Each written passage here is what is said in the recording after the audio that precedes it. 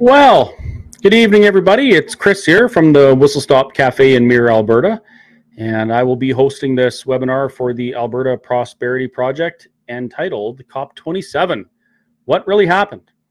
For those of you who are wondering why on earth the Alberta Prosperity Project will be hosting a webinar about COP27, well, I'm going to tell you because that's what I like to do. This is called the Alberta Prosperity Project for a reason. It's because we believe in a prosperous future for this province and actually for the rest of the provinces and, globally, but we have to worry about our own backyard first. Part of prosperity is wading through tons of information and finding out which paths governments and organizations are trying to put us on and whether or not they're actually leading us to a place of prosperity, of freedom and prosperity. And so delving into the COP27 summit, I guess you'd call it, I don't know what you call it, meeting, is a really good way to do that. Because for those of you who don't know, COP27 is it's a gathering of world leaders. Canada, I believe, sent 337 or something to the one this year, where they talk about climate change and what they're going to do and how their governments are going to deal with the issue of climate change. There's a lot of really crazy stuff in there, and I'm very happy that we have this guest with us tonight because he's way better at dissecting this stuff than I am. So I would like to, welcome Mr. Robert Lyman to the webinar, and thank you very much for joining us. Well, thank you, Chris. Thanks for inviting me to speak to you. My pleasure. So I actually have a profile prepared that I'm going to read to introduce you this time. So here goes. Robert Lyman is an economist with 35 years experience as an analyst, policy advisor, and senior manager in the Canadian federal government. He began his career as a member of Canada's Foreign Service and had posting in Caracas, Venezuela, and Washington, D.C. from 1985 to 2006. He managed organizations that were engaged in energy and climate change policy development and program delivery. He also has 11 years experience as a private consultant conducting policy research and analysis on energy and transportation issues as a principal for NTRAN's Policy Research Group. For the last 7 years, he's been a frequent contributor to the publications of the Friends of Science, a Calgary-based independent organization concerned about climate change-related issues. He contributes occasional articles to the Financial Post comment page and essays to the United Kingdom-based Global Warming Policy Forum. He has testified before the House of Commons committees on energy and trade issues, and he resides in Ottawa, Canada. Wow, Ottawa. How's Ottawa these days? I feel like I was just there. Well, it's quite a bit milder in terms of the temperature, but the city is very quiet these days. That doesn't count the controversies. Yeah, last time I was there, it was bitter cold and it was quite noisy, but the food was great. So, do you mind if I call you Bob? Certainly, that's fine. Okay, you can call me anything you want. Just don't call me late for. Actually, no, I'm late for everything, so you can call me that. So, I find this really interesting that you were actually involved with the federal government of Canada in some of the climate change stuff. How does that? How do you come from that kind of background and then into where you're at now? Well, I spent 25 years on and off in Natural Resources Canada and its predecessor, Energy Mines and Resources Canada. And so I worked in several different areas of energy policy. In the late 1980s, when climate change first became a public policy issue, I was the Associate Director General in the Energy Policy Group within the Natural Resources Canada. And I was the first co-chair of the Federal Provincial Committee on Climate Change Policy. This was when it was first beginning and people really didn't know how significant it was going to be.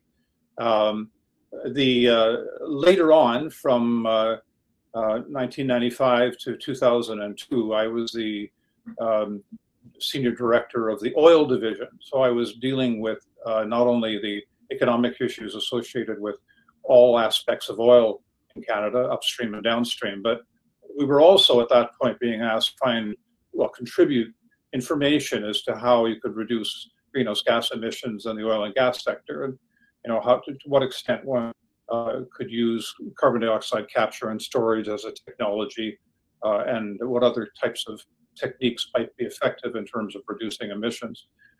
Later, I moved to Transport Canada, and I was the Director General of Environmental Affairs at Transport Canada, where I was dealing with all aspects of how the transportation sector affects the environment. And of course, much of that at that time was the contribution that we were making to the development of policy with respect to reducing emissions in the transportation sector.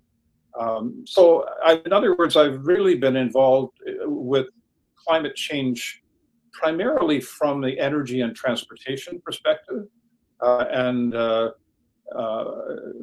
I was involved in managing some programs that tried to look at ways in which you could advance the technology of vehicles, for example, to try to reduce emissions from them as well. I came at it from several different angles. So during that time, I'm going to assume that those portfolios that you worked in, they changed and evolved a bit. Do you have any comments on how the climate change department, or even the Department of the Environment, how it changed from back in the mid 80s until what we see today? Oh, that's a very interesting question. In the 1980s and throughout most of the 1990s, climate change policy in the federal government was either managed by Natural Resources Canada as an energy policy issue, or co-managed by Natural Resources Canada and Environment Canada as a joint issue, because it dealt with both the economy and the environment. But by around the year 2000, as a result of directions from the government of the day, the leadership over climate issues transferred entirely to Environment Canada. And from then on, energy policy considerations became much less significant in terms of how decisions were made. In the 1990s, when we were advising on the types of responses that Canada should make to the potential climate issues, we were approaching it essentially from, I guess, what you call an economic perspective. That is, we were looking at the costs and benefits of what Canada would do, and to the extent that we were to do anything, what were the most cost-effective ways of reducing emissions.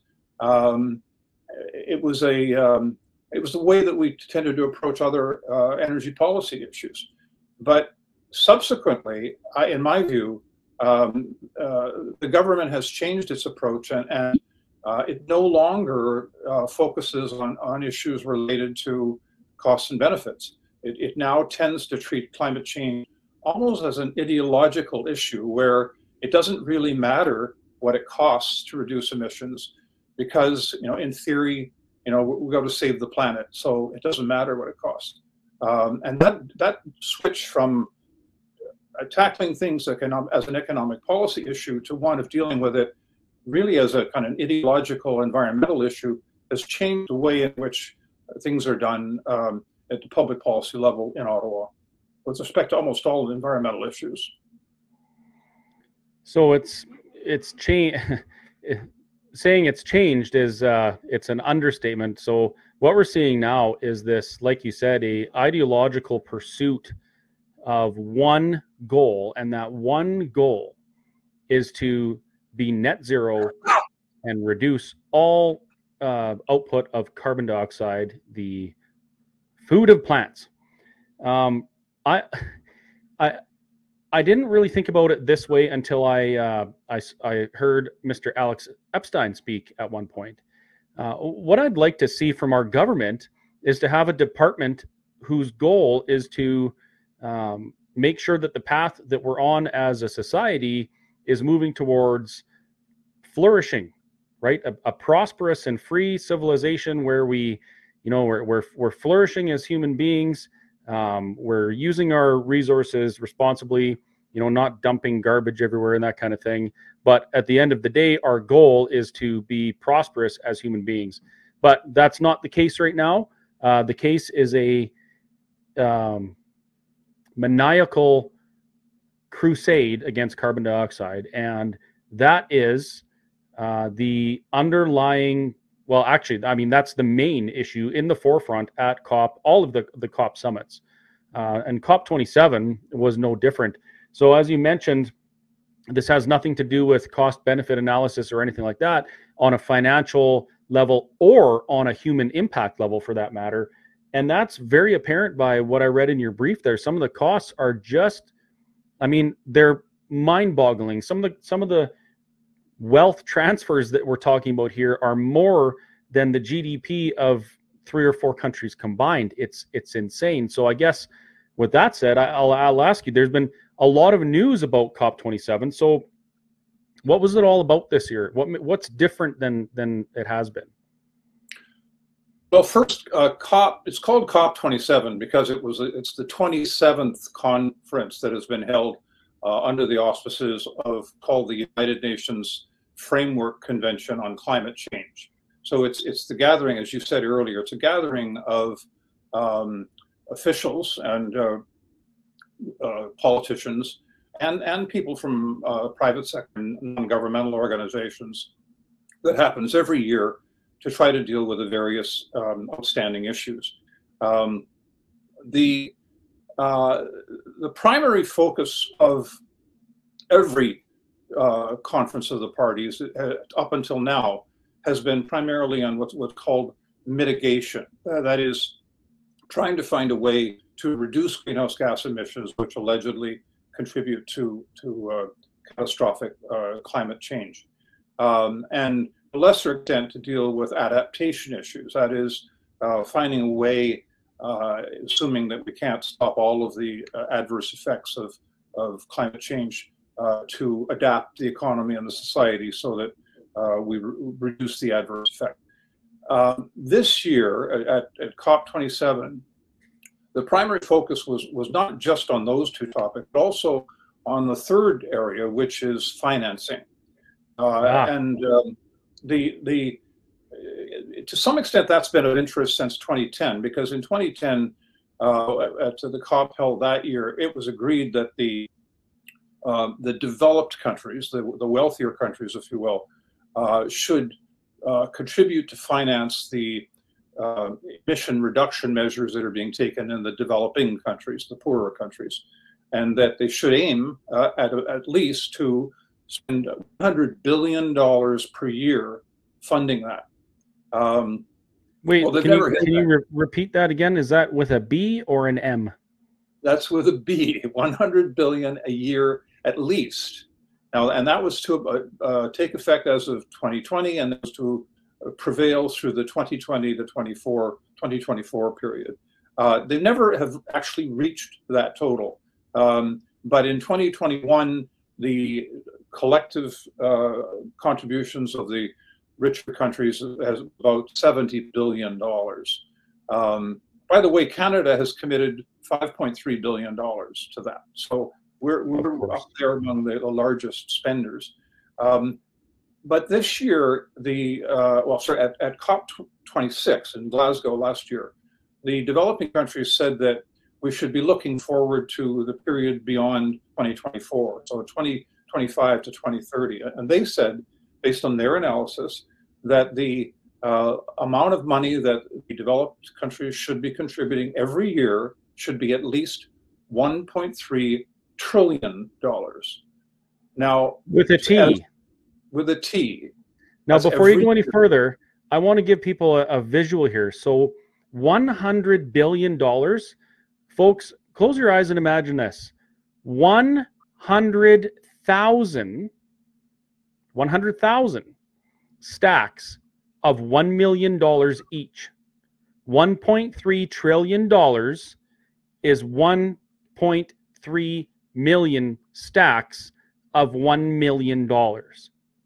That $1.3 trillion is, that's, well, it's less than the U.S. national debt. No, that's an insane amount of money.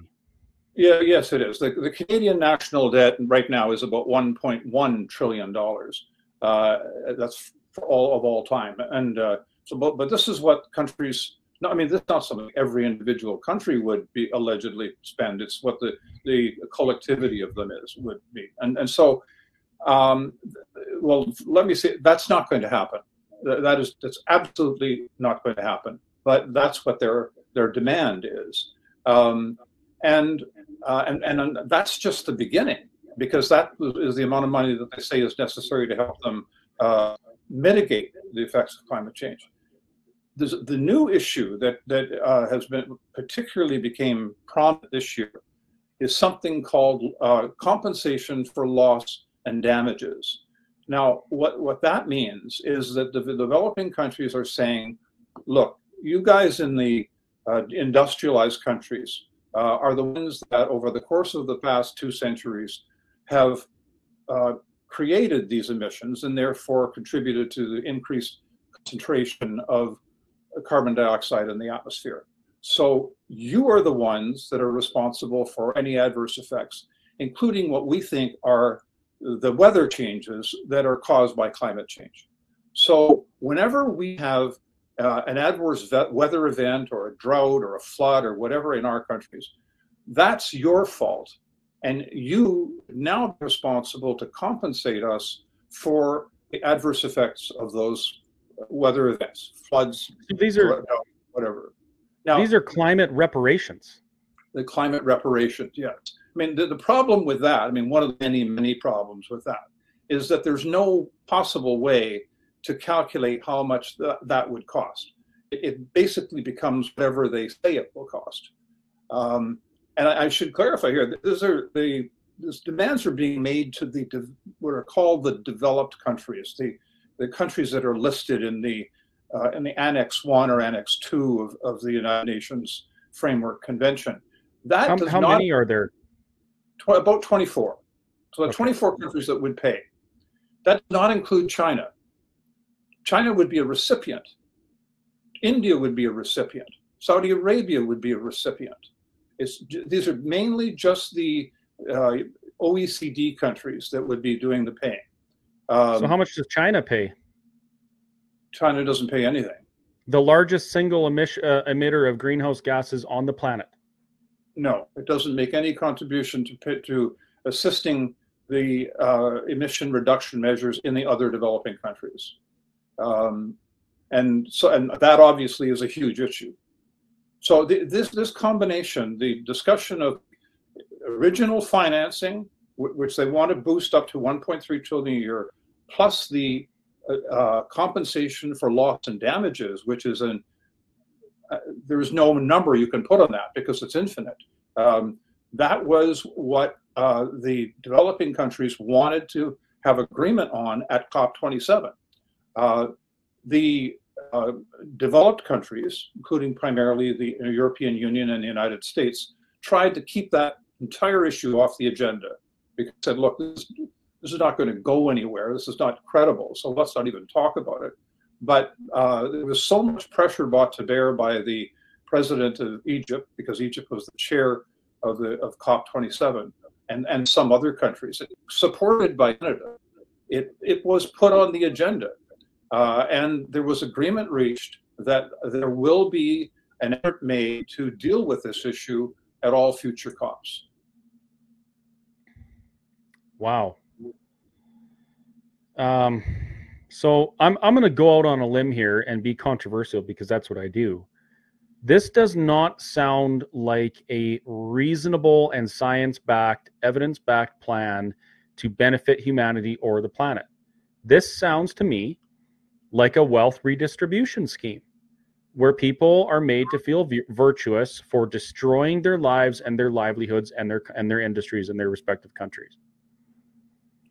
It has been clear from the statements of the United Nations leaders, official representatives for several years now that increasing the transfer of funds from the richer countries to the developing countries is one of the primary objectives of the climate policy agenda. This is what it's all about. And I guess it would work, because if we don't send, or if we send all of our wealth and prosperity to other countries, we can't do anything, even exist, that causes any sort of an impact to the environment. And I would argue that what we're seeing now with some of these numbers we're hearing and some of the ideas that are presented, this is not so much about reducing our environmental impact on the planet, but more about reducing our human impact on the planet. And the only way to reduce human impact is to reduce the number of humans, which energy poverty certainly would do. So what does this mean for Canada? Like, we have a very robust oil and gas industry here. We power nations, and we do it quite responsibly. What does this goal mean for Canada? How would we achieve these goals having all this energy here? Well, first let me remind you that because something gets agreed in the United Nations does not necessarily mean that countries have to follow it. The people often refer to COP21 in Paris, which was the conference at which it was agreed that the countries of the world would, in principle, try to avoid an increase in average global temperatures to no more than 2 degrees Celsius from what they were during pre-industrial times. That was this kind of philosophical agreement. But it was also agreed that there would be no internationally, legally imposed targets. In other words, all of the targets are those that are decided upon independently by countries in plans that they submit to the United Nations every 5 years. So no matter what is agreed at the United Nations, it doesn't affect us at all unless our government, our Canadian government, decides that this is what it wants to do. And so when we talk about the goals, the 2030 goals or the 2040 goals, 2050 net zero goals, those are goals of the federal government of Canada. Those are not ones that are being imposed upon us by any kind of an international treaty. So that's it's really important to know that this, as much as we can open our mouths in awe at the foolishness of what might be decided at the United Nations, that isn't what affects us. What affects us is the way that the federal government here decides to take that and use it as justification for its policies. Now, yeah, they sign on the dotted line and obligate us to fulfill those dreams. No, but they don't. They don't have to sign on any dotted line. They decide simply that it is by voluntary policy. This is what we're going to do, and that's what they're doing. In fact, that is one of the greatest myths that is available now in the public in Canada, that somehow, because of the Paris Agreement, we're obligated to reduce emissions. No, we're not. All those are voluntary targets that are in the plan that was submitted by the government of Canada. We are doing this to ourselves. Now, of course, what are we doing? Well, that's a subject for a very long interview. But in essence, the Trudeau government now has said that we will reduce our greenhouse gas emissions by 45% by 2030, and we will achieve effectively zero use of oil and natural gas and coal by 2050. That's what they've said. The other thing you have to be aware of that is that we have been signing on to targets for emission reduction about every 5 years since 1990, and we've never met a single one of those targets. So they can promise all they want, but they're just targets. They're things that can only be accomplished if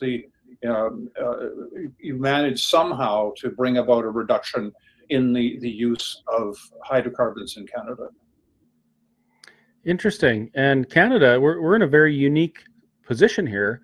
where the provinces actually have constitutional jurisdiction over the development and use of their own resources. But here we have a federal government saying, no, you can't develop and use your resources, which in my books is very unconstitutional. It's infringing on provincial jurisdiction, and that maybe we have something there as long as we have a strong premier that would stand up for the province. Well, remember that while you're quite right, under the Canadian Constitution, the ownership and management of natural resources in the subsoil is under the jurisdiction of the provinces. But in the environment is an area of shared jurisdiction. And the federal government has used that part of the Constitution to say that it can assert its control over environmental issues. Now, the reason why, one of the reasons why there tends to be such a focus in federal policy upon oil and gas is because oil and gas represents about 27% of Canada's total greenhouse gas emissions. It's the largest single source. But if you stand back for a minute and think, well, okay, in the total fuel cycle of oil or natural gas, what part of that is represented by the upstream oil and gas sector? And that's only 20%. 80% of all of the emissions occur from the downstream. Most of that at the final combustion. In other words, at the end of the tailpipe. That's where the emissions occur. It's a consumer issue more than a producer issue, if you look at it on the whole fuel cycle basis. But we're in Alberta, Saskatchewan, BC, Newfoundland and Labrador, where we're producing oil and gas, because of those emissions kind of stand out. They become a target, and there will be as you're suggesting, there will be some very significant jurisdictional issues that will have to be dealt with in the courts. So the consumer is being targeted as the major contributor to emissions in the form of carbon taxes, fuel taxes. What else we got going on? The banning of internal combustion engine sales by, is it 2030? I can't even remember now. All sorts of, pardon me? It's 2035. 2035. In theory, there will be purchase, or they'll focus on sales. The sales of internal combustion engine vehicles will cease as of 2035. But in the meantime, starting in 2025, there will be a phased increase in the limitations on the sales, and that, I mean, that's a very interesting issue in itself, because they can tell the automotive companies what they have to sell, but they can't tell the consumer what they have to buy, and so they can tax them. Well, they could tax them, and they are taxing the fuel. What the automobile companies will probably do is they will transfer the costs of manufacturing the electric vehicles onto the internal combustion vehicles, raising their price, and so that it becomes ever more expensive to buy the internal combustion vehicles. And the auto companies can offer deeper discounts on the sale of electric vehicles. So that's how they'll have to manage it over the course of the period from 2025 to 2035. Oh boy. The question I want to ask is this stuff actually going to change the climate? And before I ask, I guess I already did, but I want to point out something.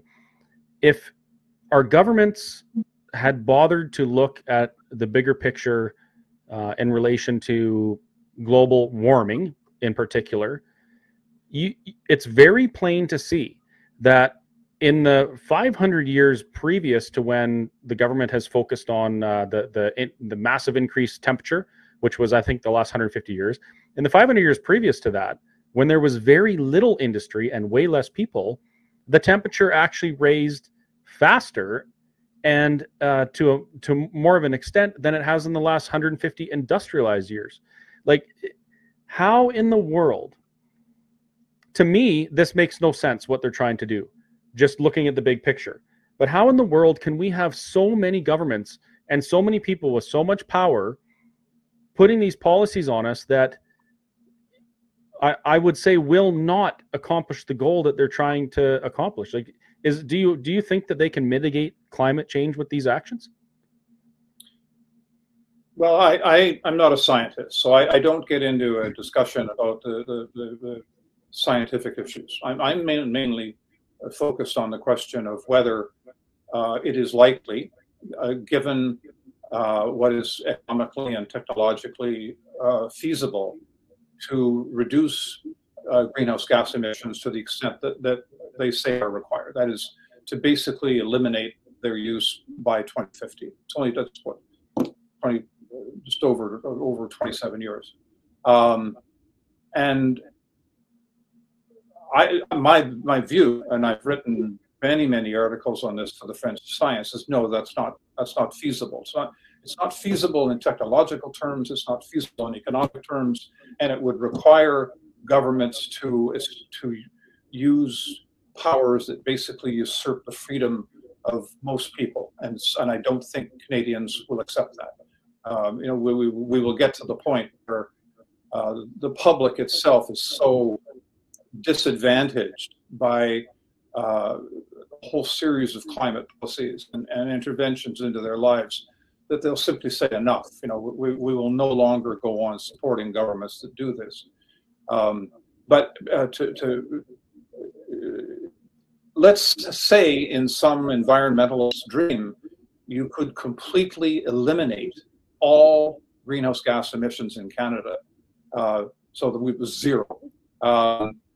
Canada represents 1.6% of all of the greenhouse gas emissions in the world, and all of the growth in greenhouse gas emissions is occurring in the developing countries, not in the developed countries. So if we completely eliminate our emissions, it would make so small a difference to the global emissions level that you cannot measure it. It basically, what I'm saying here is that these emissions reductions are not being done to change the climate or to change the temperature or alter extreme weather events.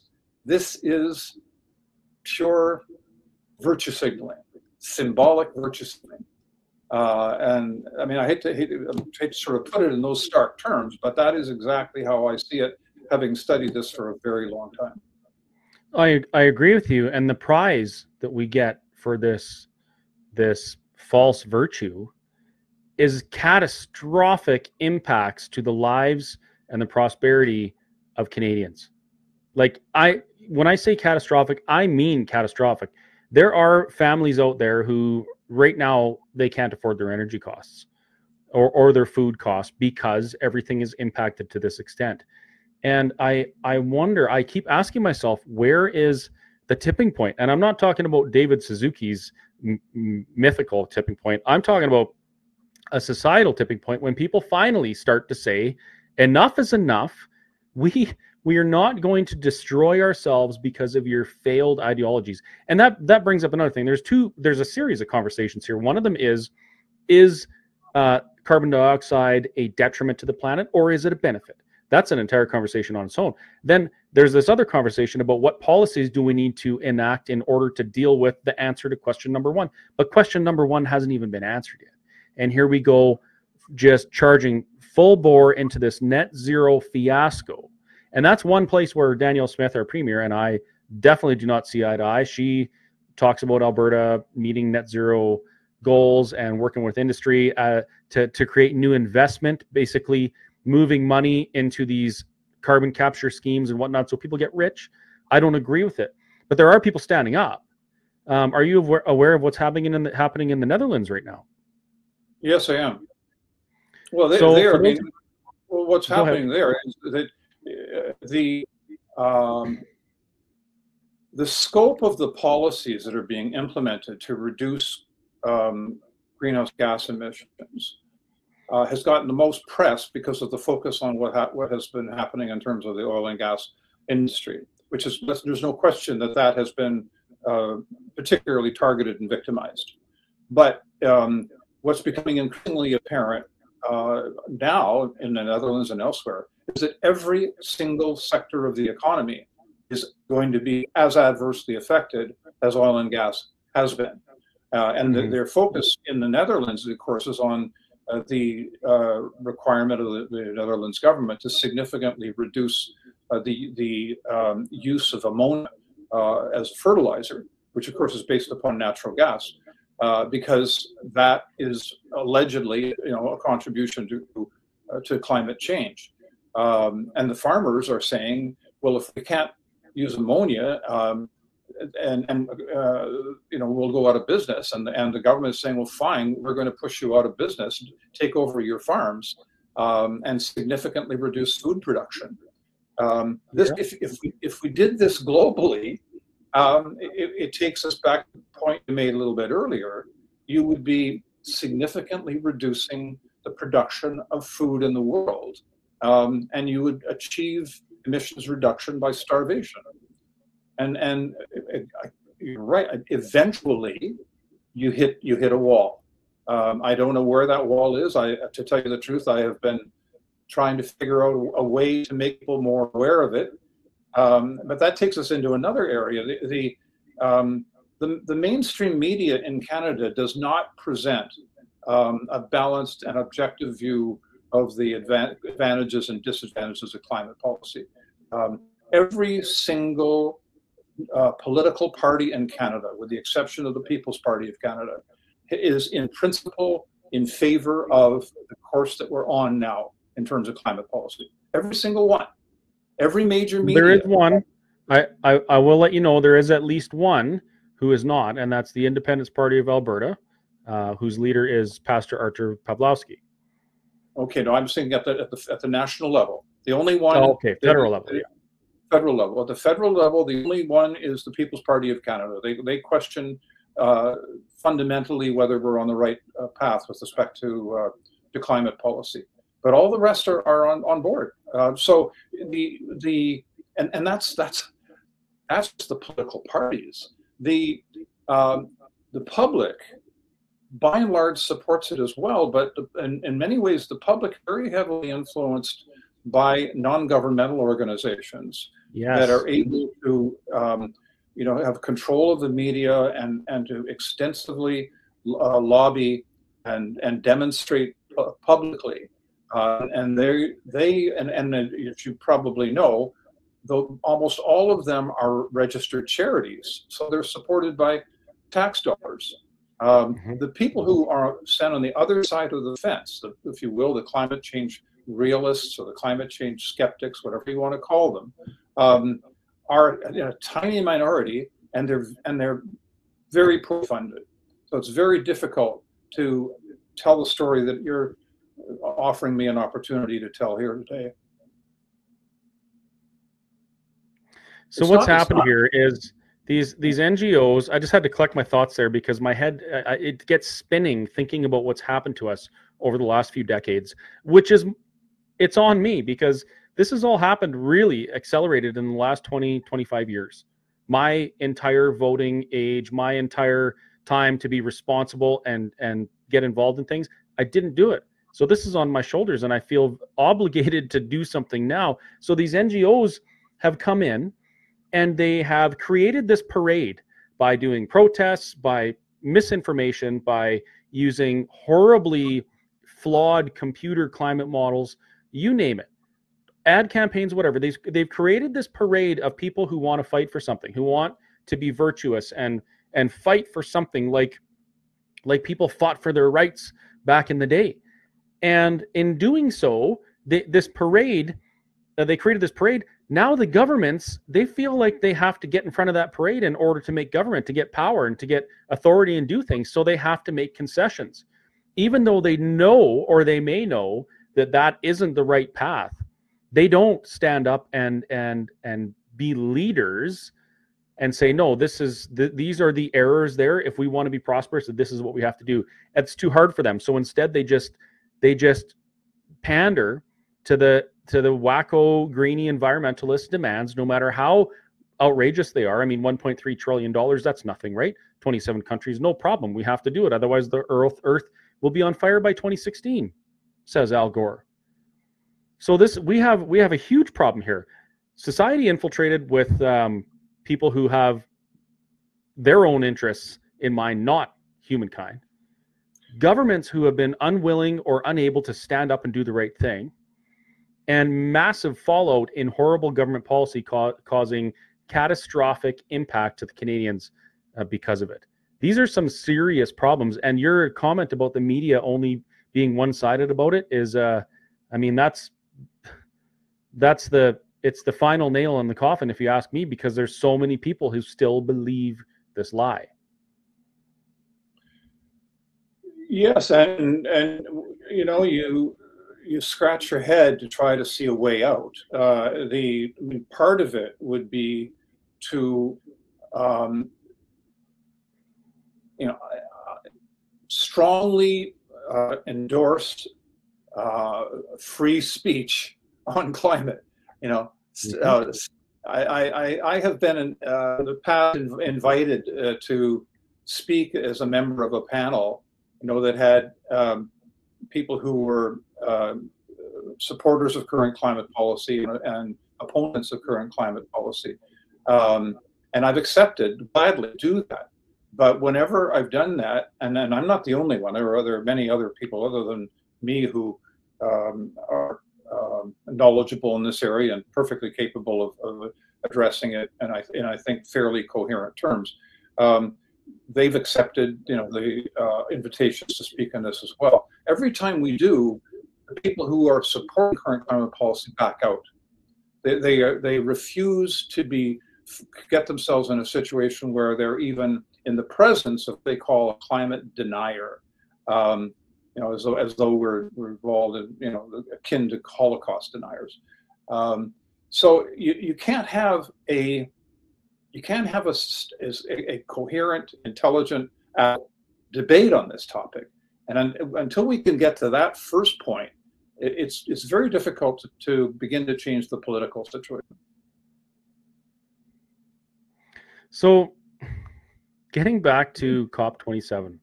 And I agree with what you just said there. And I think that's the challenge is it's not just changing people's minds anymore. It's changing their hearts, because when you start talking with an opposing view, all of a sudden they hate you.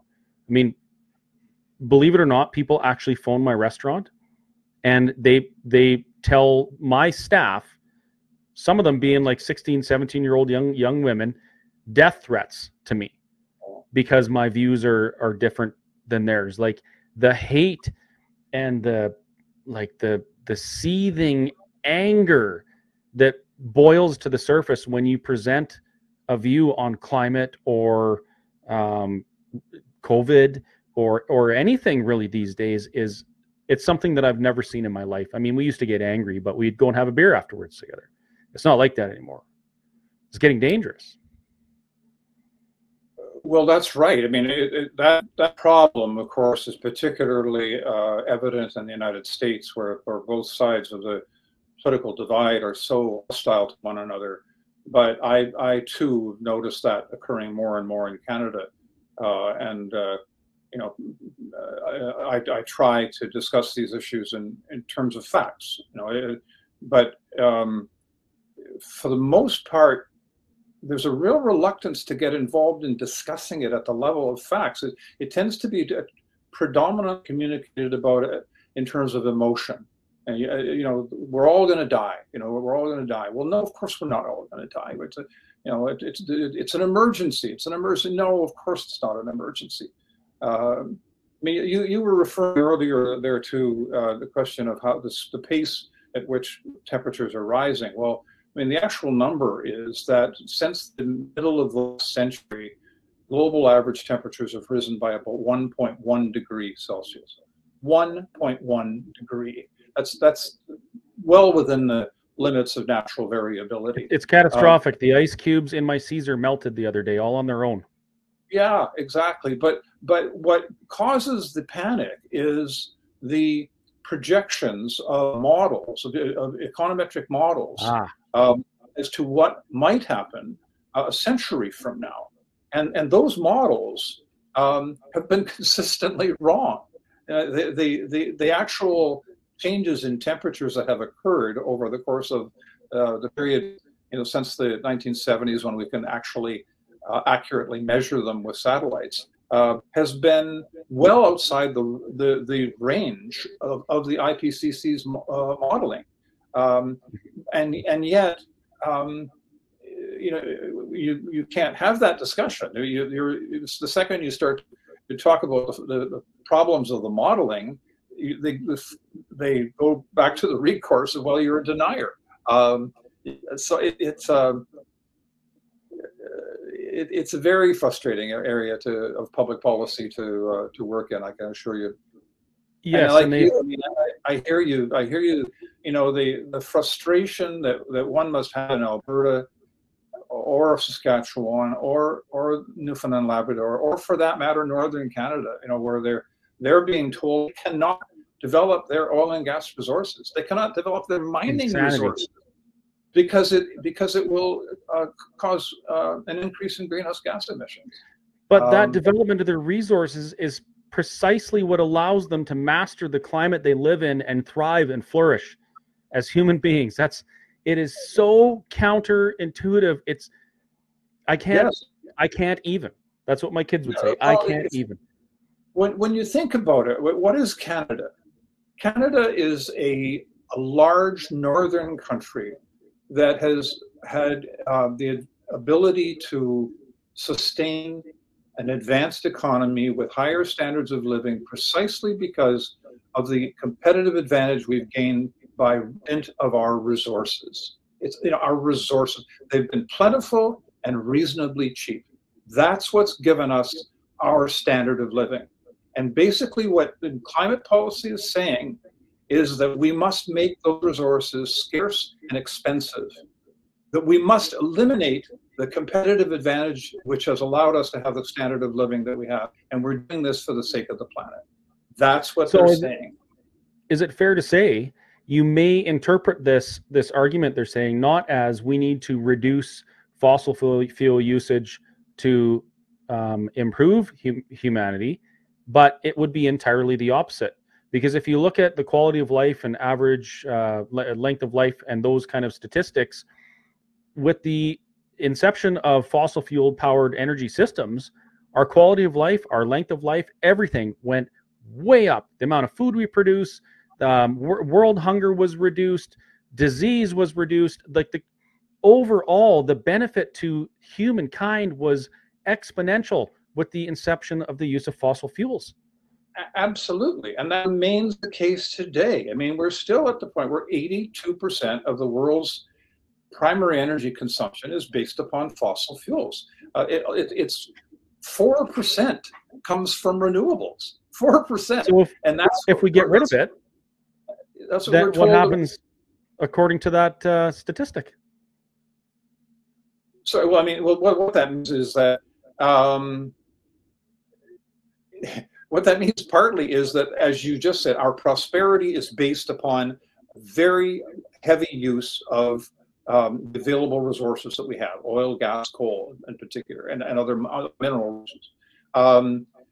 And what we're being told is that we have to turn our backs on that, reject the use of that, and go completely to an untried set of technologies that are significantly more expensive.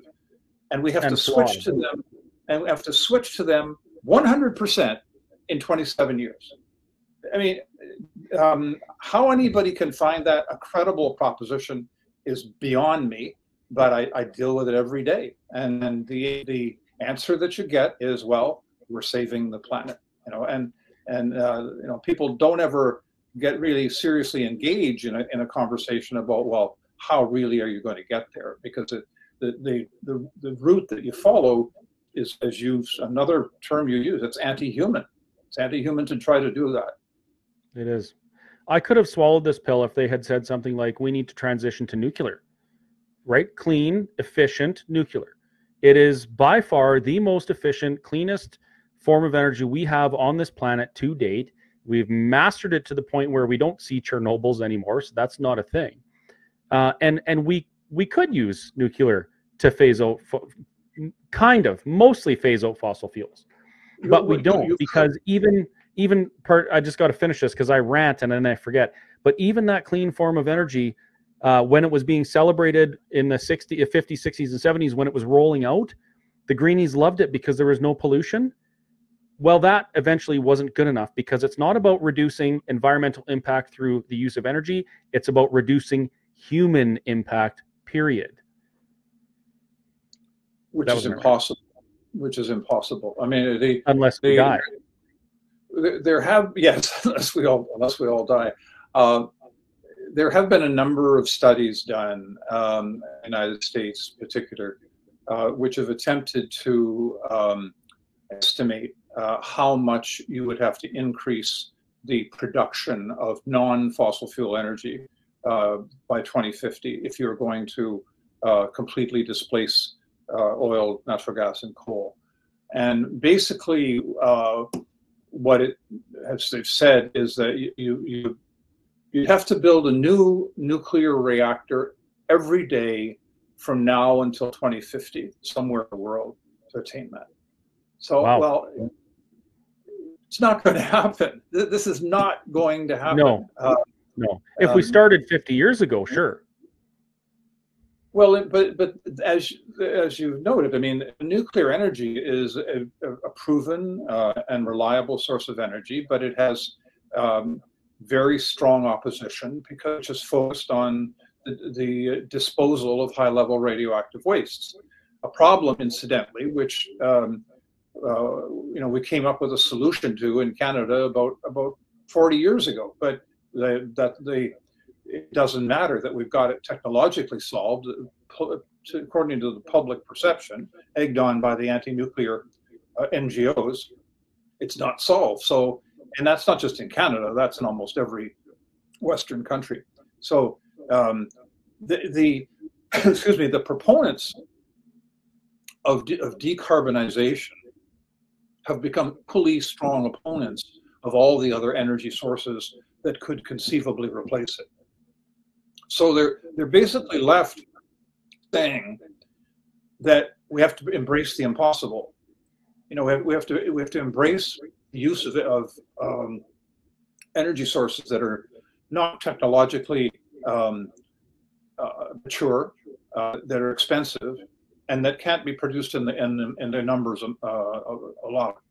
And when you think through the logic of that, then that means you basically have to sharply reduce all energy consumption.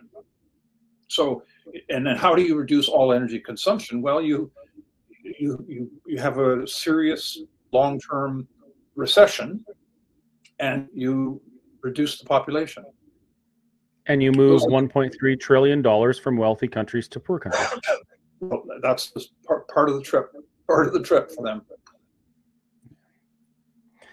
So we started off talking about COP27. We went a little bit sidetracked, but that's okay, because it's what we're talking about is kind of the foundation to the conversations that happened at COP27. But they fail to focus on facts. Instead, they focus on feelings, and they use junk science to promote this agenda, which is zero carbon.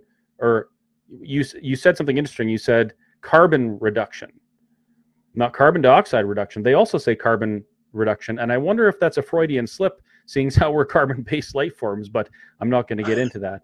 But back to the COP27. So this group of global leaders, I'll say, is committed to phasing out anything that emits carbon dioxide, apparently including human beings. Yes, but let me tell you, if I may, what they plan to do with respect to loss and damages, because that's the big issue that is going to dominate the period from now until the next COP. which That's will the be, topic that was added for the next meeting. yes. What they agreed was that they would establish another committee, an important committee, that would meet 3 times over the course of the coming year. And it would come back to the next conference of the parties, number 28, with its recommendations as to how to operationalize, the term they use, the loss and damages issue. The problem with that is that it's an unsolvable problem. It is unsolvable because no one has yet defined what the cause and effect relationship is between climate change and these loss and damages. No one has found a way. No one has found a way to quantify them, even in terms of categories, let alone in terms of costs. Good point. So I could theoretically say, well, the United States and their climate actions or inaction has caused my restaurant to experience less customers this week, so they should pay me. Exactly. You could say that, and somebody would have to try to prove that. But even if you could do all of that, there is no agreement as to how this amount of money, this, we're talking trillions. Let's just use $1 trillion as one example. How $1 trillion would be shared among the countries that would pay, and there's no agreement among how it would be shared among the countries that would receive it. That same issue arose with respect to the 100 billion a year that supposedly was to be spent until between 2020 and 2024. Those issues cannot get solved. They're not solvable. They're not politically solvable, and they will bring this back, and there will be yet another fest in this time in the United Emirates to think about it. By the way, one of the things people really have to understand is that a lot of this is just simply about process. Between COP26 and COP27, there were 1,400 meetings of different United Nations committees to discuss this. As you said, there were 377 Canadians in the delegation, but there were 4,500 people at COP27. This is a lot of airplanes. Yeah, this is an enormous process that employs hundreds of thousands of people, and all of those big business. Yeah, big business. They have a stake in having this go on and on and on, and it will. Until we say enough is enough and fire them all. Until basically some of the people whose ox is getting gored finally stand up and say no more. No more. Wow. Well, it's been a lot to digest, and we're, there were some other questions I had, but we're creeping up on, just coming up on the hour here. But this is, I guess the question I have is, what do we do? How do we fix this? Well, as I mentioned earlier, the first step is to get to the point where we can discuss it intelligently and then not be censored by a reason of wanting to have a discussion about it. That's step number one. Step number two is, I think that the various organizations across Canada that are now involved in climate realism need to collaborate and organize much better. We need to work together. Right now, we're all disparate. Third, I think that the people who have strong views on this need to bring those views to the political parties directly, and make sure that their members of parliament are aware that people are not all accepting of this catastrophe premise, there needs to be, as you said, more consideration given to maintaining our standard of living, improving our prosperity and future, and taking actions that are not going to take our freedoms away. Those are my recommendations as to where we start. human flourishing should be the goal, not net zero, in my opinion. Absolutely. So on that note, that comes from a man who I would consider my friend now, even though we're not really friends. I've just met him once. But my friend Alex Epstein, that's a quote from him, and it's in his book, Fossil Futures. And now this is a completely unsolicited endorsement for Alex Epstein. But for those of you out there who want to know more about the impacts of carbon dioxide and the other side of the story about how humans use energy and use oil and gas, please visit www.energytalkingpoints.com. That's Alex Epstein's site. And I want to point out one really interesting thing. There's a study in there. And the study is the impact of elevated CO2 levels in the planet. And what it shows is that there is no tipping point. What it shows is that as we increase our carbon dioxide, the temperature of the planet goes up to a certain point, then it plateaus. There is no fire and brimstone. There is no trees lighting on fire and oxygen on fire. It plateaus, and it brings us back to a climate that we may have had 1,000 or 2,000 or 3,000 years ago, theoretically. This is one study that is never shown in the mainstream media. It's never included in any climate debates. As a matter of fact, in science, as far as I recall, when you're looking at data, you always slice off the data on the edges, the outer edges of data, because it's generally the stuff that's got more errors in it. And you focus on the data in the middle. What we're seeing right now is focusing on the extreme projections and models forecasting extreme climate. That's what we're focusing on. So please, folks, check that out. And is there a place where the viewers can go and check out any of your work, Bob? Do you have a website or anything like that? No single website. I have over 200 articles on the Friends of Science blog. So and I've written on virtually every aspect of climate policy there. I would strongly urge you to go to that blog and please contribute to the Friends of Science. They're a great organization. Yes, absolutely. It costs money to do this stuff. It really does. And you know, if we're working on something as significant as making sure that human beings can prosper, I would think that it is likely worth, you know, a little bit of change or a few bills here and there. So be generous to the folks that are fighting and pushing towards the right thing. One suggestion I would have for how we can deal with these issues and these problems is we come together, as Bob was saying, as human beings who want to flourish. We create a parade that the governments want to get in front of. And the parade is based on truth and reality and facts, not your feelings. And we build that parade so big that the governments have to acknowledge it, and they have to bend a knee to the demands of real human beings. And one way to do that is by joining the Alberta Prosperity Project.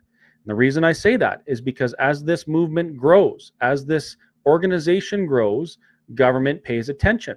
Our voices get louder and louder. And of course, it costs money to do these things. So we need your support financially as well. But when we build these parades, as the external NGOs did years ago that started us into this mess, we can dig ourselves out. But we can only do it together, and we can only do it with your help. So please, if you haven't already, get your membership at albertaprosperityproject.com. Donate if you can. And we look forward to standing with you for truth and freedom and prosperity, and not the alternatives, which is not so pretty. And I would like to say thank you to Bob for being so generous with your time and your knowledge and your wisdom. It was fantastic. I've seen lots of comments about how this is one of the best webinars we've done. People were absolutely thrilled to hear what you had to say, especially considering you came from a background within the federal government working on these policies. So the experience and wisdom you have is unlike anything we've probably heard before. So a big thank you from the folks at Alberta Prosperity Project. It was my pleasure, and I'd be glad to come back again if you have me. Absolutely, I'm all for it. I'm going to be unavailable for a little while, though, because in my pursuit of the truth, I want to actually see what's happening as a result of some of these climate policies that governments around the world are enacting. One of those places, as we've discussed previously, is the Netherlands. Dutch farmers have been told they have to reduce their fertilizer input, thereby reducing their crop output, thereby making it unsustainable for them to farm anymore. But the government has come in so graciously and said, don't worry, give us your farm. We'll buy your farm from you. And now they're saying, you must sell us your farm in the name of climate. And the farmers are having none of it. They're standing up, they're protesting, they're saying enough is enough. This is climate policy in action. This is climate policy. The catastrophic results are happening right now. And I've dropped everything I'm doing. I bought a ticket to Amsterdam. I leave tomorrow. And I'm flying to Amsterdam, and I'm going to drive around the Netherlands, talking to farmers and finding out what's going on and trying to bring this home to Canada, because Europe, what happens in Europe with climate policy comes to Canada next year or the year after. So it's almost like having a crystal ball going there and looking at this stuff.